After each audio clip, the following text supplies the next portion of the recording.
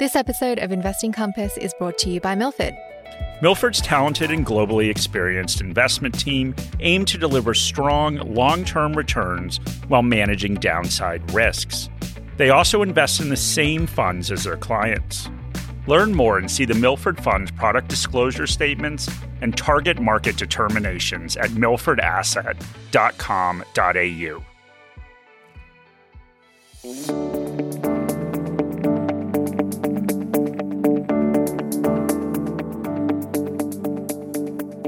Welcome to another episode of Investing Compass. Before we begin, a quick note that the information contained in this podcast is general in nature.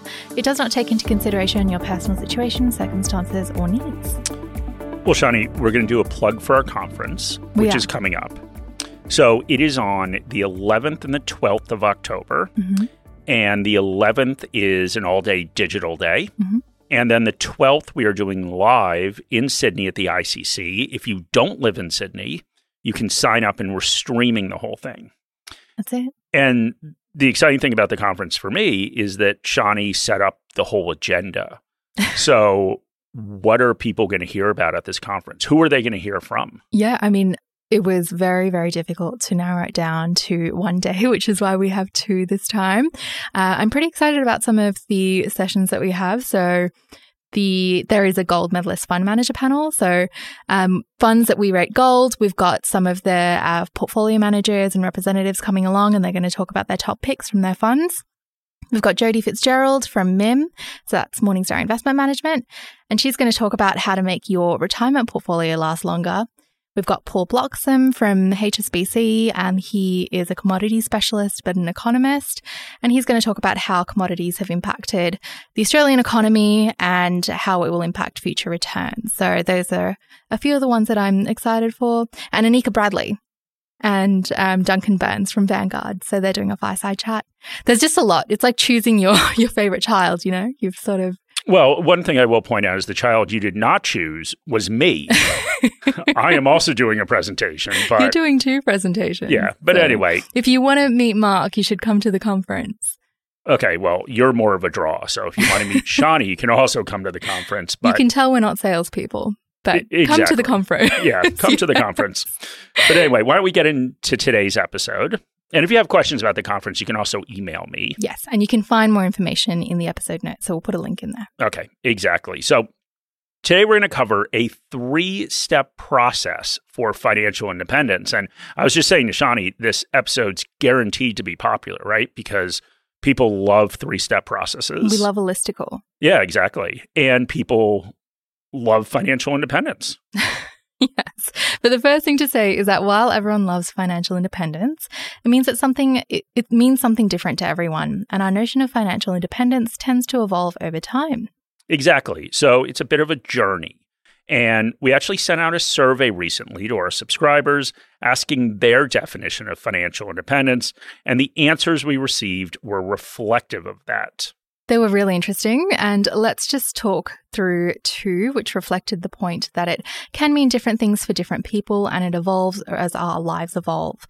One survey participant said, not worrying about week-to-week financial obligations or unexpected expenses like car repairs. And I love that answer. So one of the things that we tend to ignore is how much of a sense of security people get from just having an emergency fund. So just building up some savings can remove a lot of vulnerability. That's true. And that was actually one of my first financial goals, which was to have an emergency fund.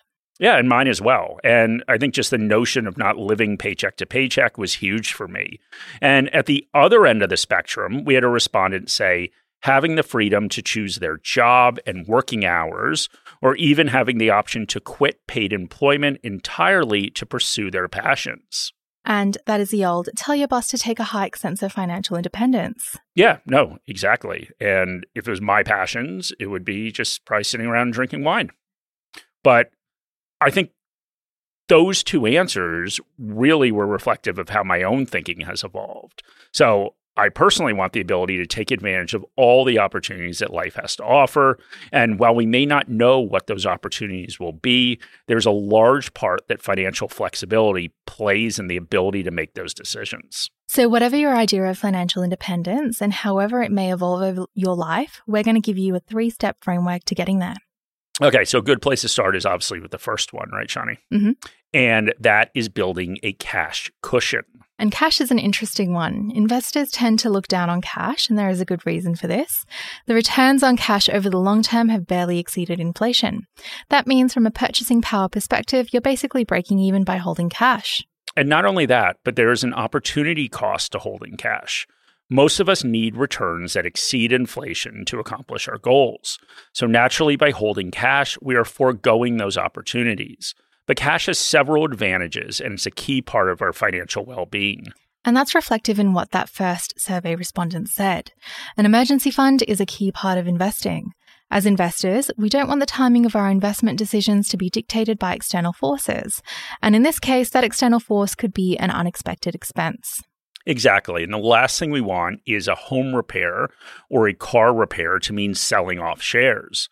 But what we need to remember is that the opportunity cost of cash actually goes down as we age. So when we are young, we want to keep the minimal amount in our emergency fund to give us security. And in some ways, this is made easier because the size of the emergency cash needs we have typically gets higher as we acquire more stuff and as we age. So if you don't own a car or a house, the potential short-term uses for cash are lower. And let's go through an example of the opportunity cost of holding cash and how that decreases over time. Let's say you earn 3% a year in cash and 7% a year in the share market. If you're 25 years old and you have 10K in cash instead of in the share market, your opportunity cost until you reach the age of 65 is 48K. That is the difference 4% has on your returns over a 40-year time period. And if you are 55 years old, the opportunity cost is only $14,000. Because you only have a 10-year time period to compound those extra returns from investing in shares. The other cash consideration and way it can help returns is when you're older and transitioning to retirement and can again get forced into a situation where you're selling shares to fund your life in a bear market. And we've covered this multiple times, but that is sequencing risk, and you don't want to sell when the market falls. Having cash can allow you to ride out the downturn. So step one is to build up a cash buffer. Keep it at the bare minimum when you are young and add to it as you age and have bigger potential liabilities and the opportunity cost decreases. And just remember that cash does have value. And we are making a very big assumption here that you have a share portfolio to sell off if you have short-term expenses. Many people don't have this. In this case, the cash buffer is protecting you from having to borrow money, most likely on a credit card, to cover those short-term expenses. The interest rates are high and they compound until you're able to pay off your debt. All right, so let's move on to step 2, Shani, and that is to focus on retirement. And we have deliberately put this second because we both believe that the next step to getting to financial independence is to take care of retirement as soon as possible. And this is a case even if you don't want to retire early, because there are big tax advantages to investing in super. And getting money into super early means that those tax advantages will compound over time. And we will talk about the downsides in a bit, but let's walk through how this works. We're going to go through an example, and this example is a little bit complicated, so there's going to be a lot of considerations here. But the premise is the following scenario. Let's say you have $10,000 extra a year to invest. And you'll do this between the ages of 25 and when you retire at 65. This $10,000 is pre-tax, so it's basically just the salary that you earn. Over those 40 years, you have a 10-year period where you can direct those funds into super and a 30-year period where you can direct those funds into an investment account that's outside of super. So let's talk about taxes. The funds that go into super in this scenario will be taxed at 15% as we're assuming they are concessional. Concessional contributions have a limit of $27,500 per financial year. And the funds that go into the non-super account will be taxed at the marginal tax rate. We'll use 2 different ones in this example. And you'll earn returns in these investments of 7% a year. Now, for the sake of this scenario, we expect those returns to come from both dividends and capital gains, and we assume that you are paying taxes each year. We are assuming you pay taxes each year on the whole 7% return and that there's no long-term capital gains discount. In both super and outside of super, there is a discount in capital gains taxes for assets held longer than a year. But by ignoring that discount on both, we can equalize the taxes paid for income and capital gains. Since we're doing that for both accounts, it really makes no difference in this scenario. So, Shani, that was a lot of rules, but it is important to think through these considerations. As I said, you will make contributions to Super for 10 out of the 40 years. You can choose to make them between 25 and 34, 35 and 44, 45 and 54, and 55 to 64. And the best way to build your total wealth is to make the super contributions between 25 and 34, so the tax savings in super can compound as much as possible. At a 32.5% marginal tax rate, the difference in total wealth between making those super contributions in the first decade of the 40-year period and the last decade of the 40-year period are $1,054,050 and $797,306. That's a huge difference. If you're in the highest marginal tax bracket, the difference is between $928,000 and $557,000. That is a larger difference because the compound tax savings are bigger. And because of the way we modeled the taxes, both accounts would effectively be tax-free and in cash because you're selling each year and getting those short-term capital gains. And this can be a concept that people tend to shy away from. If your goal is early retirement, working part-time, or following your passion, or taking on a lower-paid job, many people instinctively want to address that goal first. Retirement is far away after all. But the lesson is important. Get as much money into Super when you are young as possible. The longer you wait, the bigger the impact will be on your total wealth. Those additional contributions are more valuable when you are younger. They are less valuable when you are older. And obviously, you'll continue to save for retirement through mandatory contributions as long as you work. But if your idea of financial freedom is early retirement or part-time work, that's going to impact your level of contributions. But remember, one of the great things about compounding of returns is that the early contributions can more than make up for missing contributions later in life. Once you've established an emergency fund, and once you've gotten your retirement taken care of, it's time to turn your attention to the final stage of financial independence. This is having flexibility before you've reached your preservation age. To take advantage of opportunities to retire early, to cut back on work, or to switch careers. And this is a case where we can look at what we exchange the tax benefits in Super for, and that is, of course, a set of rules. So in order to get those tax advantages, we need to follow those rules. The first rule is that except under very specific circumstances, we can't touch the money until we reach preservation age. And this, of course, means that Super alone will not allow us to retire early. The other thing we're giving up is an understanding of what the rules will be for Super when we want to access the money. The Super rules change almost every year, and we can all expect them to continue to change. And the last major change was the additional tax on Super balances over $3 million.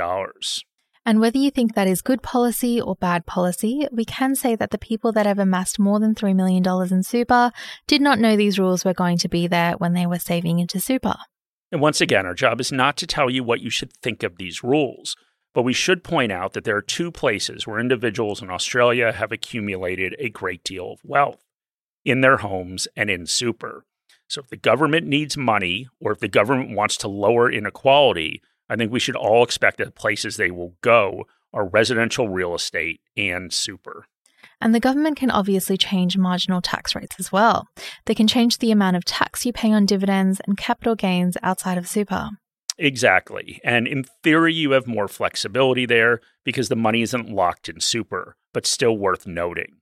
Although I can't foresee any possibility of taxes being equal or even that close between Super and non-Super. Want to give your portfolio an offensive and defensive strategy? Check out the award-winning Milford Australian Absolute Growth Fund. Utilising the skills of Milford's experienced investment team, the Milford Australian Absolute Growth Fund has been focusing on delivering a smoother journey for investors for over half a decade. With an emphasis on managing risk and generating absolute returns, this lower volatility equity fund can play a key role in a diversified portfolio.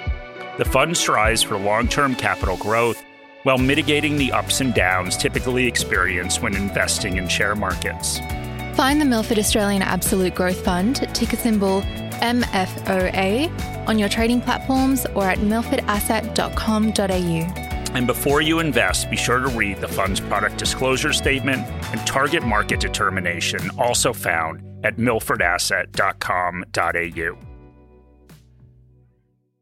So the lesson here is that we each need to weigh the benefits and costs of investing in super. But if we're looking to gain financial independence during what the government considers working age, we need to have assets outside of super. So once you've taken care of retirement, it's time to turn your attention to building these assets. And there are two approaches you can take to building up and spending money to gain financial independence prior to preservation age. And it doesn't really matter if you want to retire early, cut back to part-time work, or accept a lower salary. All of that costs money that will have to be spent from non-super sources.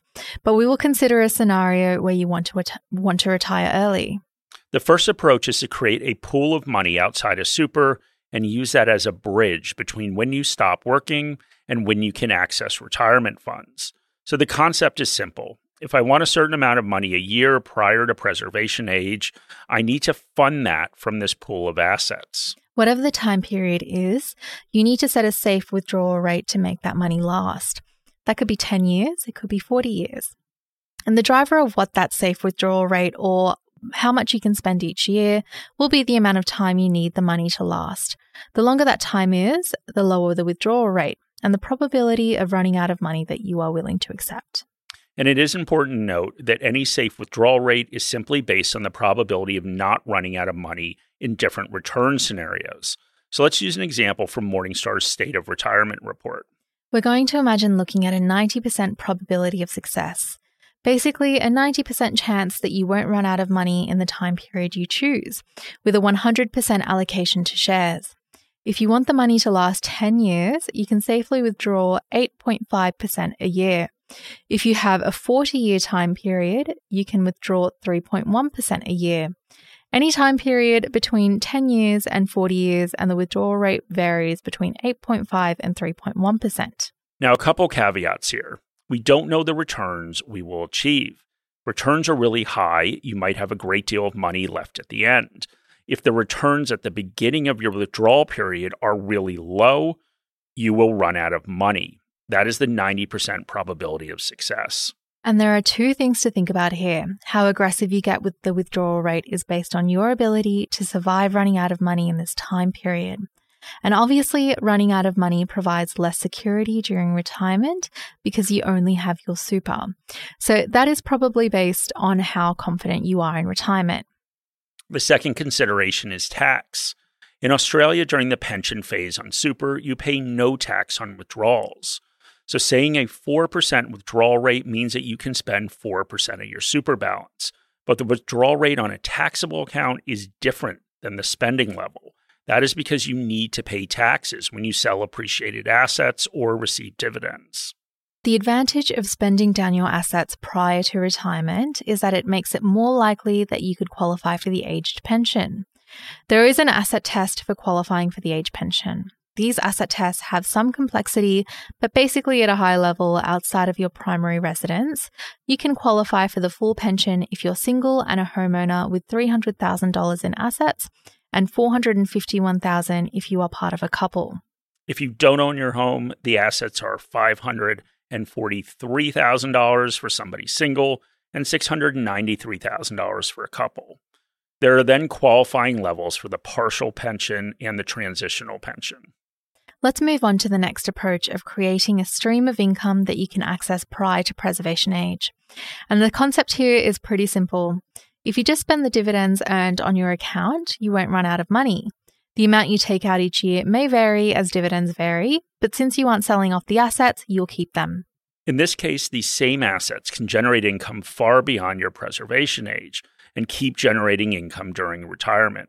That is a win, but there is a problem. The main problem is that this is hard. It's hard to do this at retirement age, but it's even harder to do it earlier, at 60, 55, 50, and younger. That is because you have less time in order to compound your income growth. Time is the best friend of an investor. You're reducing that.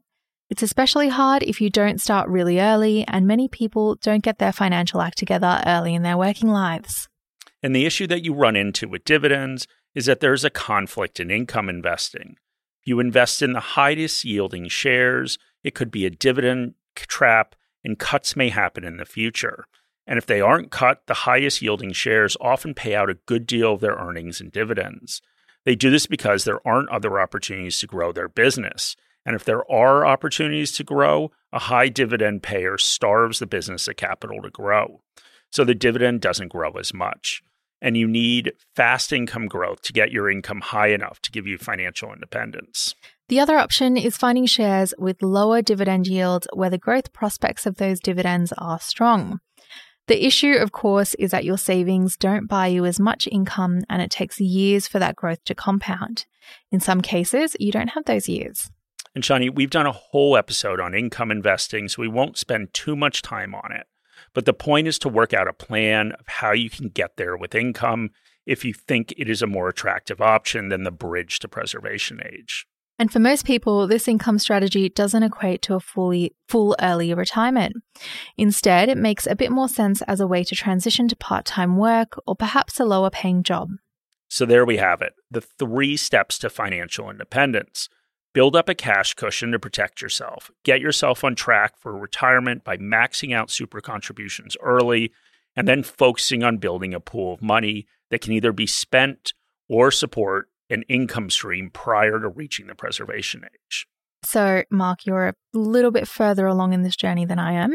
How is your journey to financial independence? Was that your polite way of calling me an old man? I said you're a little bit further than I am. Okay, I'll take that. So I'd say I'm through 2 of the 3 steps, Shani. So I have an emergency fund, which I've increased over the years as my potential liabilities have increased. I focused when I was younger on maxing out my retirement accounts, and I'm comfortable that I'm on track and don't need to make contributions to super above and beyond the mandatory contributions. And the 3rd step is an interesting one. Well, tell us the story. Okay, well, it's not much of a story, but my goal when I was younger was to retire early, and I was going to do this by building an income stream to support myself prior to retirement. But a couple things happened. And the first was just that my priorities have changed over my life. So I started thinking about staying engaged and challenged and thought that giving up work wouldn't be the best step for me. But another thing happened, and I started letting lifestyle creep take over. And lifestyle creep is just our tendency to raise the bare minimum standards of our life as we make more money and start experiencing a better lifestyle. And the challenge was that this kept increasing the amount that I needed to generate an income to support my life. So it became harder, and I ran into some of the challenges that we've covered in growing an income stream. And as you've talked about previously, you're instead using income to enhance your lifestyle. That is true. And I think the lesson here is that goals are going to shift over time. Your view of financial independence is going to change.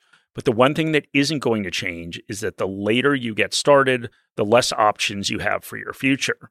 And I saved and invested when I was young, and that has given me more flexibility now. And that flexibility is at the heart of any definition of financial independence. And this is an important lesson. The cornerstone of the FIRE movement is cutting back on lifestyle creep and living quite frugally. This allows you to save a lot, but also means your life doesn't cost as much, so you don't need as much money to reach independence. And the spending side of this is, of course, important.